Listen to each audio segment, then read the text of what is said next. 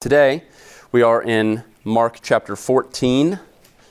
For those who've been with us, we've been going through the book of Mark, passage by passage, verse by verse, just trying to see what it is that God says in His Word, and then to orient our lives around that, orient our understanding of Him and ourselves around that. And so let's look at Mark chapter 14. We're in verses 66 through 72. If you're using one of the provided Bibles under your chairs, that's going to be on page 852. But we're in Mark chapter 14, verses 66 through 72. And as Peter was below in the courtyard, one of the servant girls of the high priest came, and seeing Peter warming himself, she looked at him and said, "You also were with the Nazarene Jesus." But he denied it, saying, "I neither know nor understand what you mean." And he went out into the gateway, and the rooster crowed. And the servant girl saw him and began again to say to the bystanders, "This man is one of them." But again he denied it. And after a little while, the bystanders again said to Peter, "Certainly you are one of them, for you are a Galilean." But he began to invoke a curse on himself and to swear, "I do not know this man of whom you speak." And immediately the rooster crowed a second time.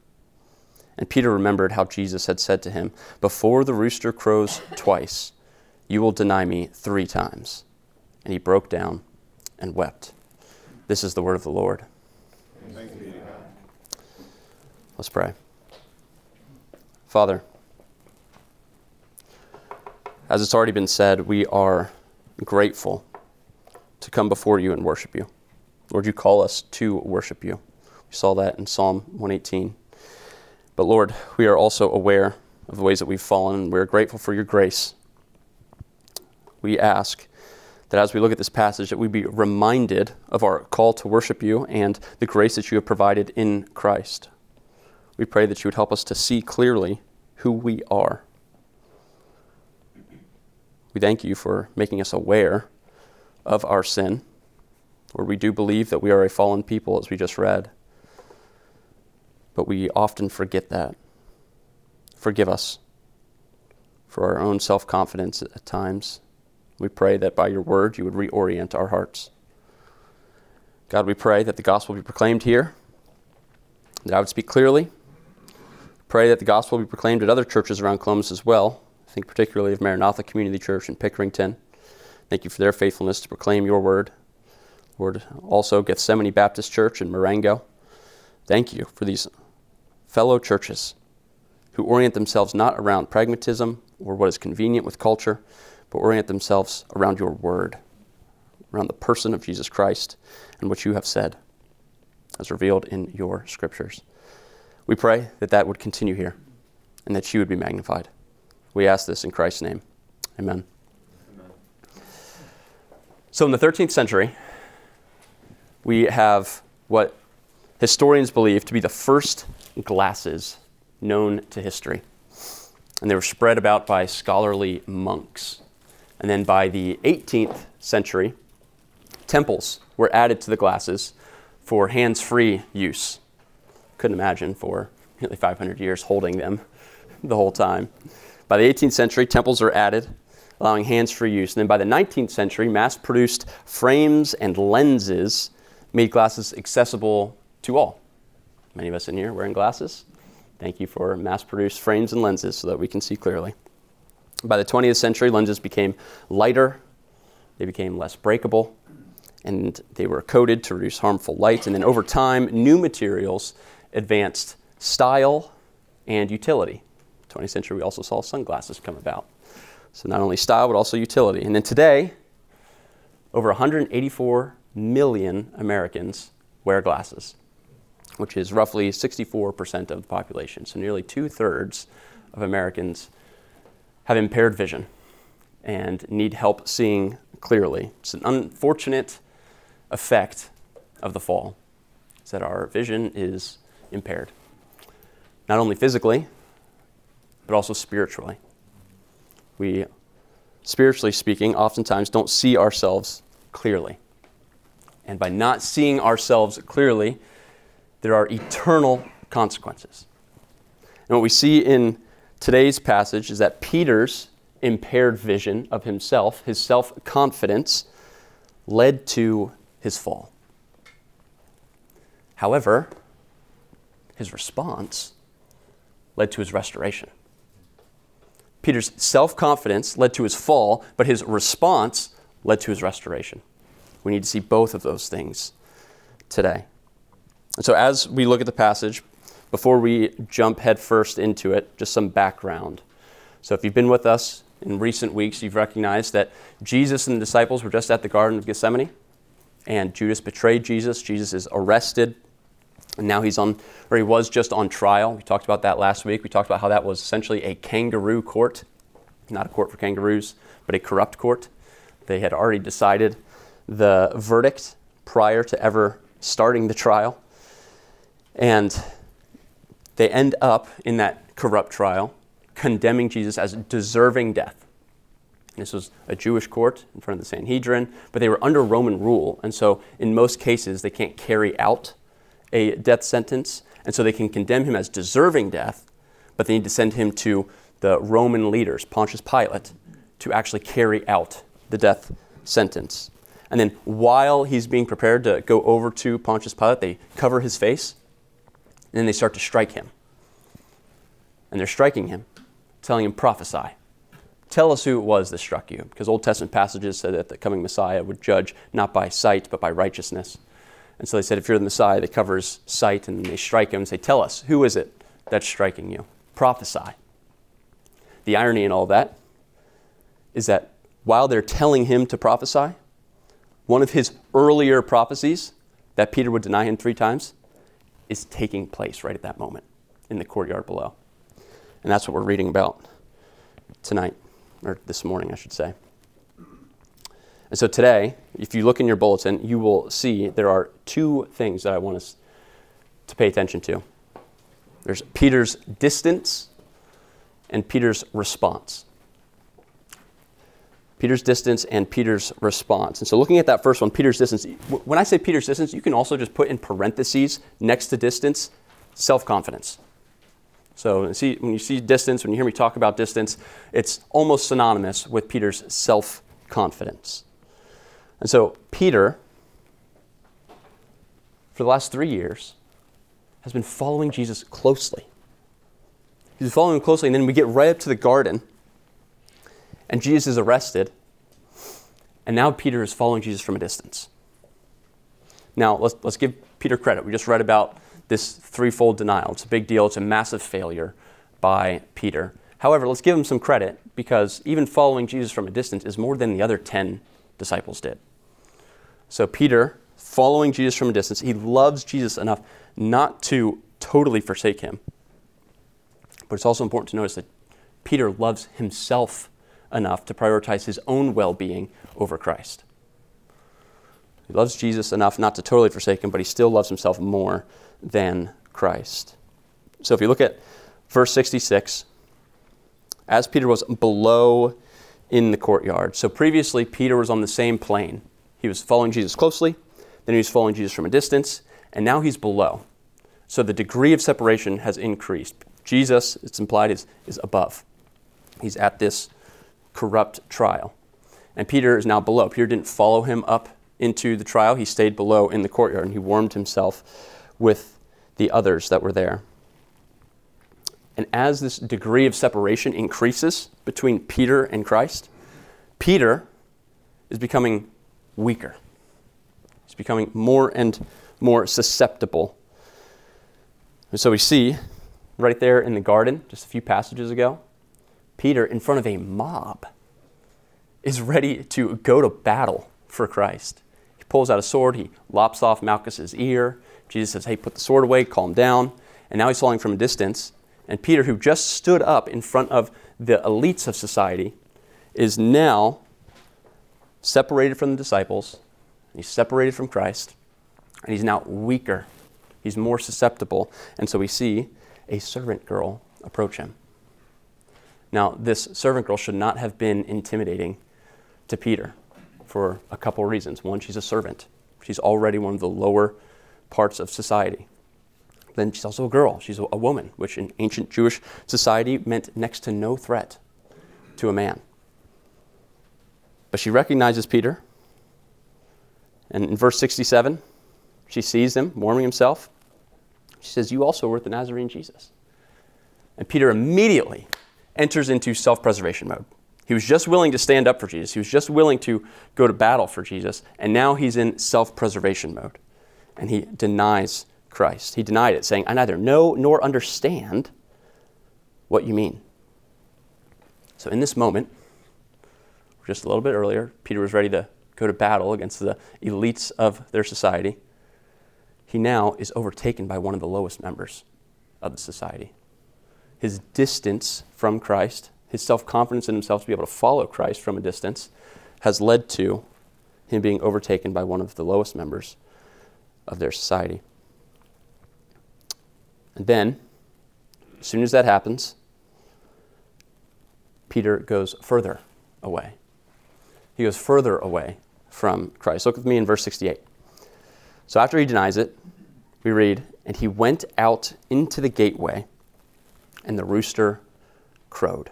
So Peter, who was in the courtyard, he's overtaken and he denies Christ. And rather than trying to go closer to Christ, he goes further away.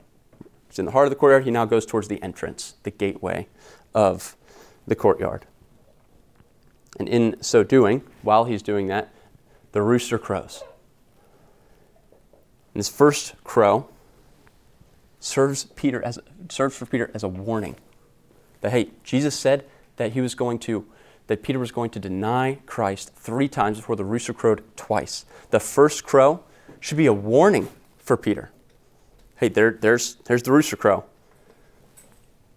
How often do we not recognize God's warnings? May God help us to recognize the warnings that he has graciously put into our lives.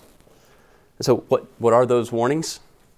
Well, you can package them in all kinds of small ways, but broadly speaking, God has provided us with 2 warnings, 2 ways of warning his people when they start to head down a destructive path.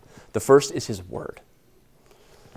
So when we see 2 Timothy 3:16 say, "All scripture is breathed out by God and profitable for teaching, for reproof, for correction, and for training in righteousness," we see 2 proactive. So we see for teaching and for training. Then we see 2 corrective measures, for reproof and for correction. God has given us his word so that as we read it, it's like us looking into a mirror to see who we are. And then we recognize, oh, I am falling short in this area. I should confess that to God. I should confess that and repent and turn away from it. And he will help continue to shape me and form me into the image of Christ and walk in paths of righteousness. So when the word shows us that we are not living faithfully, that's meant to be our response. But when that isn't our response, then God has given us another method for a warning. He's given us the body, one another, his local church, as we see in Matthew 18. Any parent here who has taken their child for a walk knows the consistent correction as they're walking to say, hey, don't go towards the road. Don't run in the street. You don't get it right now, but if you run that direction, it could lead to your utter destruction.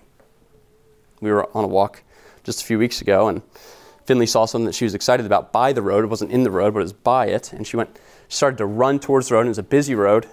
And she wanted to pick this thing up. And I recognized that had she just even tripped a little bit, she would have fallen right into the road as cars are passing by. And so as she's going, I used my words. I said, Finley. And I didn't stop there, but I used my words, and then I scooped her up.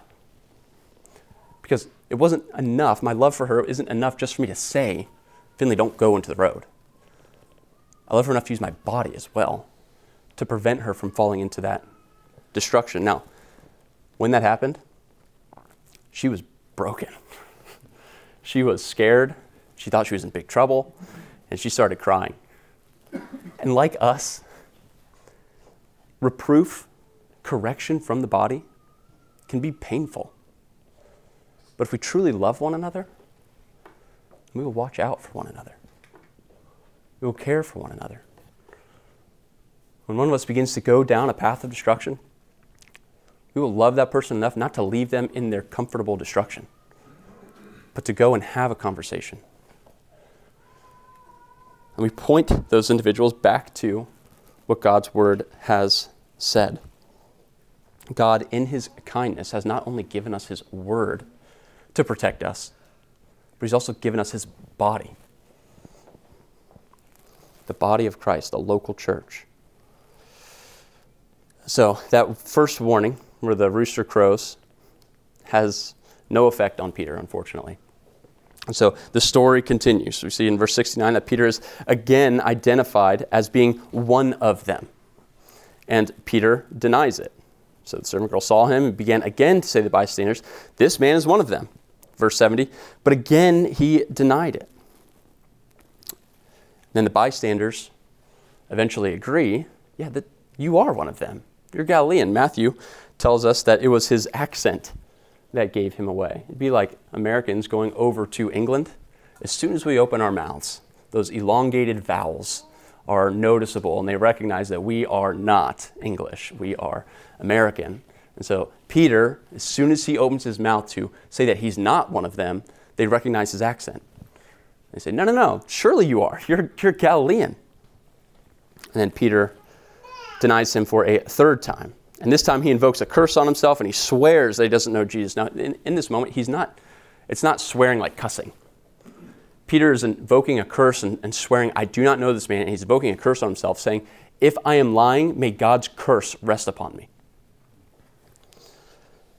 And by God's grace, as we'll continue to see, even though he was lying, even though he was denying Christ, the curse of God was not placed on Peter, but it was placed on someone else. And so then we see the rooster crow for a second time. And Luke tells us that at this moment, when the rooster crowed a second time, Peter made eye contact with Christ. And it was that moment, for the first time, Peter realized who he was. For the first time, Peter is seeing clearly. He recognizes how fallen he is and how broken he is. To date, up until this point, Peter has shown lots of self-confidence. He was the one who walked on water with Jesus. He saw Jesus' transfiguration. He rightly proclaimed that Jesus is the Christ, that he is the Messiah. He swore that he would never leave Jesus, even if the others did. He said, even if I have to die with you, I will never forsake you. And then when the opportunity came to defend Jesus, while all the disciples were scattering, Peter pulls out his sword and chops off Malchus's ear. And so Peter has had a lot of self-confidence, and we've seen this throughout the gospel. But his self-confidence is misplaced confidence. It's confidence in him rather than confidence in the person of Jesus. And God graciously, so kindly, allows Peter to see this. He sees it for the first time. There might be something in your life where God has allowed you, perhaps for the first time, to have a sin of yours exposed. And that's painful. That hurts. But consider that God's kindness. The Lord disciplines the ones that he loves. He will show you your sin for your good. And Peter now, for the first time, sees clearly who he is. His self-confidence, prior to this, led to his hesitancy to walk closely with Jesus, even when it was difficult. His self-confidence led to his hesitancy to walk closely with his master, which eventually led to his fall, led to his denial, his outright denial of Christ. His hesitancy to walk closely with Jesus led to his outright denial of Jesus. And that hesitancy was rooted in his own self-confidence. I can walk from a distance. I can follow Jesus. I don't have to be up there. I don't have to be in the difficult throes of following him. I can follow him from a distance. So Christian, we need to ask ourselves, are we trying to follow Jesus from a distance? We asked this question last week, but it's worth bringing up again. Are we trying to follow him from a safe distance? Are you distancing yourself from Jesus, perhaps in the ways that you answer questions when a coworker asks about your personal life, what you did on the weekend? or what you think about certain political issues? Are you trying to distance yourself from Christ? Perhaps it's at the jokes that you laugh at or the activities that you habitually partake in. Are you trying to distance yourself safely from Christ? And if you're in the room and you are not a Christian, I just want to apologize for how confusing Christians can be. We can be a confusing bunch. Part of that is because over the last 70 years, there's been a push for easy believism. Just say the prayer. If you've said this prayer, then you're good. Done. Don't worry about how your life is afterward. If you've said the prayer, you're good. And that has led to so many people having false assurance that they are faithfully walking with Christ because they said a prayer one time, rather than what their life looks like today. If you are a follower of Christ, then you will repent of your sin. If you're not a believer today, if you're in the room and you're not a Christian, that's a good rule of thumb. If you want to know who a Christian is, whether they say they are or not, if they say they're a Christian, and a good rule of thumb is that Christians fight against their sin rather than cozy up next to it. Christians fight against their sin rather than cozy up next to it. This is what the Bible calls repentance, where we confess the ways that we've fallen short and we attempt to turn from it. We ask for God's help in turning away from those sins. And what we see in this passage and in some of the parallel passages and connecting passages, that Peter himself was self-confident, and it led to his outright denial of Christ. However, that's not where the story ends. Praise God. Because now we get to see Peter's response. So Peter, if you look at the end of verse 72, we read that he remembered Jesus' words. Peter remembered how Jesus had said to him, "Before the rooster crows twice, you will deny me 3 times." And he broke down and wept. Peter was broken over his sin. He was broken over it. And what he did was, perhaps even before he went to Christ, perhaps he remembered what Jesus had said in Luke 22, where Jesus, right before he predicts Peter's 3 denials, Jesus says this. This is interesting.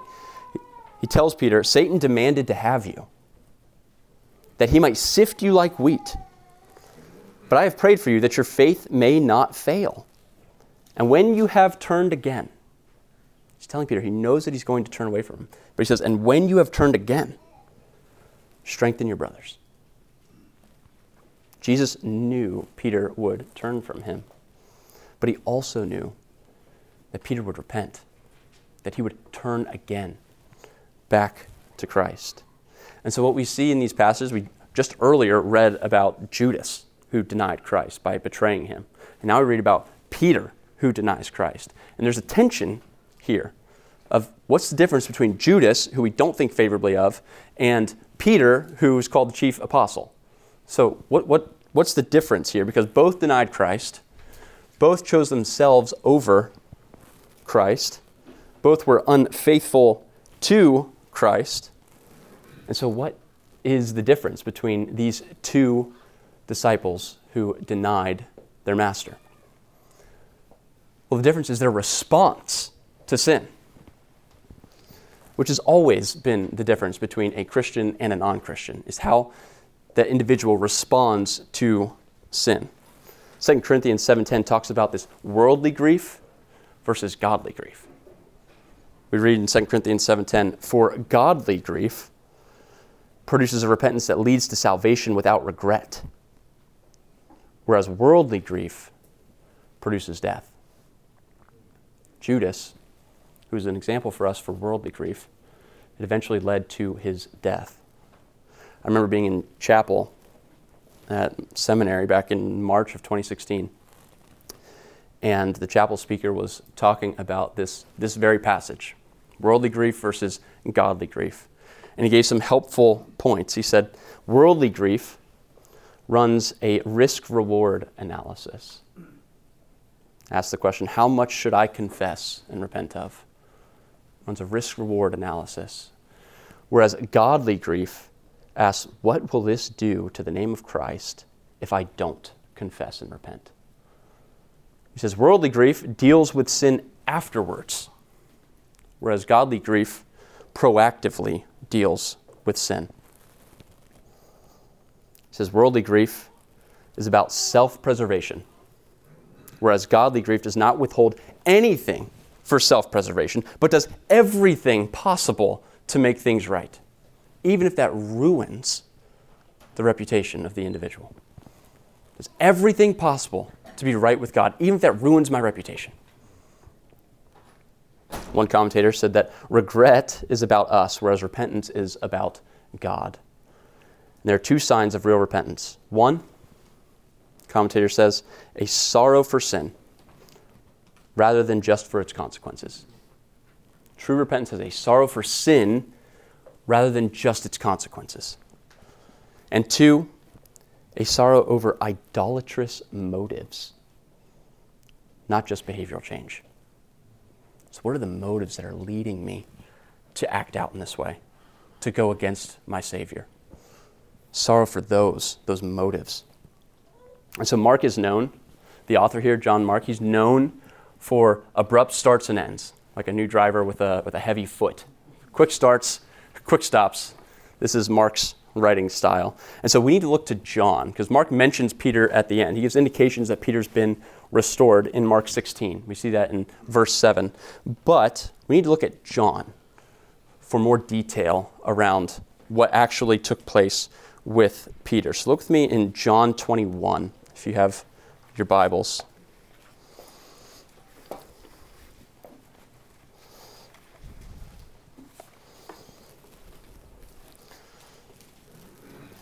John 21. In verse 7, we see after Jesus' resurrection, he's calling out to some of the disciples while they are fishing. And John, recognizing that it was Jesus calling to them, he said to Peter, "It is the Lord." When Simon Peter heard that it was the Lord, he threw himself into the sea. Previously, Peter was gradually moving further and further from Jesus for self-preservation. Whereas now, he throws himself overboard just to be closer to Christ. Previously, in the garden, Peter fell asleep 3 times. And then in the courtyard, Peter denied Jesus 3 times. And now, on the beach, Peter is restored 3 times. Look in verse 15 of John 21. When they had finished breakfast, Jesus said to Simon Peter, "Simon, son of John, do you love me more than these?" He said to him, "Yes, Lord, you know that I love you."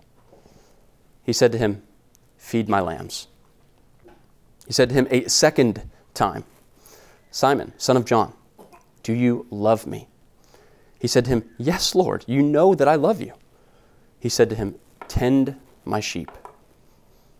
He said to him the third time, "Simon, son of John, do you love me?" Peter was grieved because he said to him the third time, "Do you love me?" And he said to him, "Lord, you know everything. You know that I love you." Jesus said to him, "Feed my sheep." And if you look in verse 18 and 19, we don't need to read those, but Peter is told that he'll glorify God even in his death. And in 19, he's invited to follow Jesus again. Why? Why is Peter invited to follow Jesus again? Because Peter clearly saw his broken state, and he went to the only one who could restore him. When Judas was upset over the sin that he had committed against Jesus, he tried to rectify it himself. And when that didn't work, he gave up hope. Peter, overwhelmed by his sin, as soon as he sees Jesus on the shore, he jumps out of the boat. He doesn't even wait for the boat. He jumps out and tries to get to Jesus as quickly as possible. And then he listens to Jesus' words. And Jesus affirms him. Jesus restores him 3 times. If we are to be restored to God, our response to our sin must be going to Jesus and following him. This is what Christians have called repentance. It's what the scriptures call repentance. We go to him, we confess, and then we strive to follow him faithfully. Followers of Jesus repeatedly take their sin to Jesus. They still sin because they're still in the flesh, but they fight against it by confessing it to him and asking for his help to walk faithfully. Maybe you're in the room and you are overwhelmed with sin, like Peter, like Judas.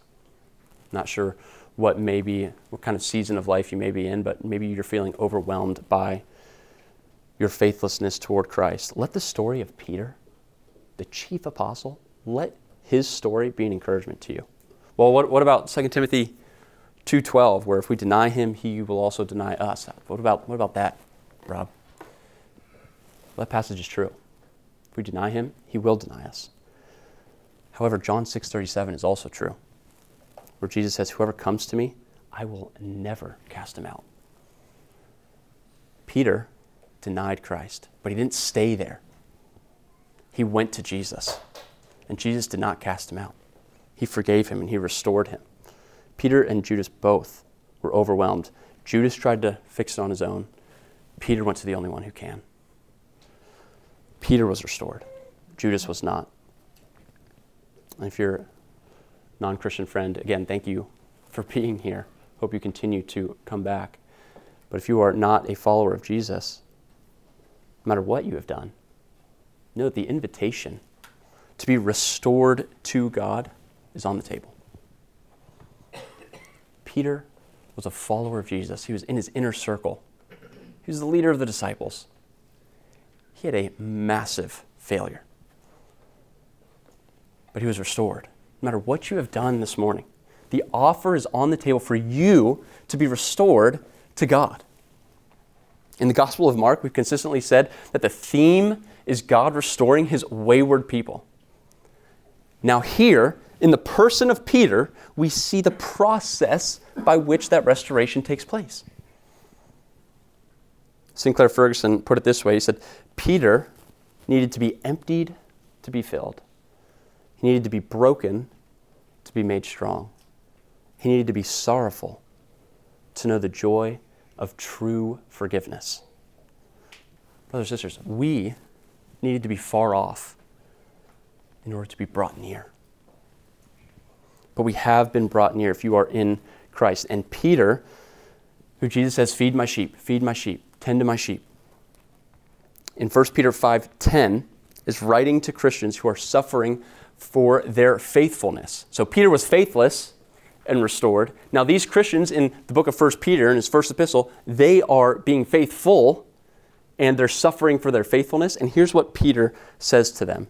In light of what Jesus just said to strengthen his sheep, Peter is writing to them, attempting to strengthen them with these words. He says in verse 10 of chapter 5, and after you have suffered a little while, the God of all grace, if anyone can say the God of all grace, it's Peter.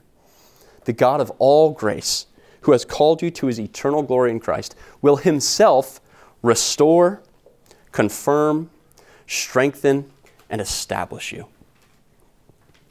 If we take our sin to Christ, he is faithful to forgive us. He will restore, confirm, strengthen, and establish you. Peter's distance, his self-confidence, led to his fall. But his response led to his restoration. His self-confidence kept him from seeing himself clearly. But once God allowed him to see his weakness, he was restored. But he wasn't just restored, he was restored and used greatly.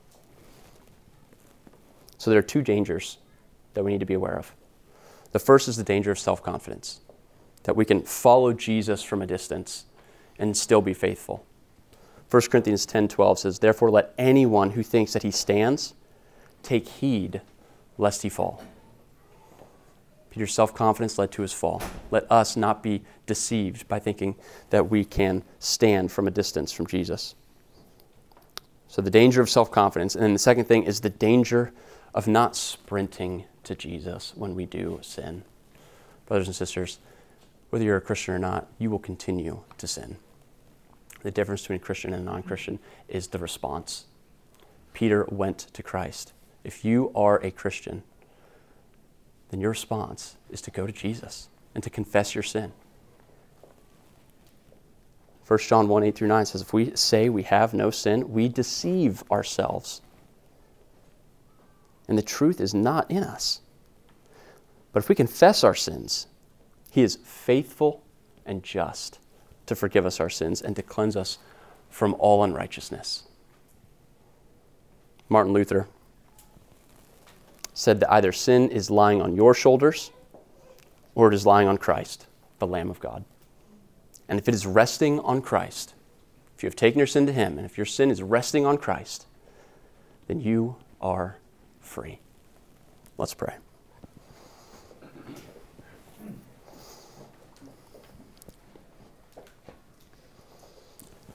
Father, thank you for the story of Peter. Thank you even for his failures, so we can see the process of restoration. Thank you for restoring your servant. God, for those who are in this room who are Christians, have them be encouraged by Peter's story. Have them be encouraged to continually take their sin to you. Have them not be deceived, thinking that there's no sin in them. God, we pray that we'd be a people who confess our sin continually to you and fight against it. We pray for anyone in here who does not know Jesus, they would perhaps see themselves clearly for the first time. They would see that they are fallen, that they have gone against God. However, you offer forgiveness. You offer restoration. We pray that they would see that and that they would embrace this good news. We thank you, Jesus, for taking our sin, for allowing us to lay that on you. Thank you for the freedom that we have in you. It's in your name we pray. Amen.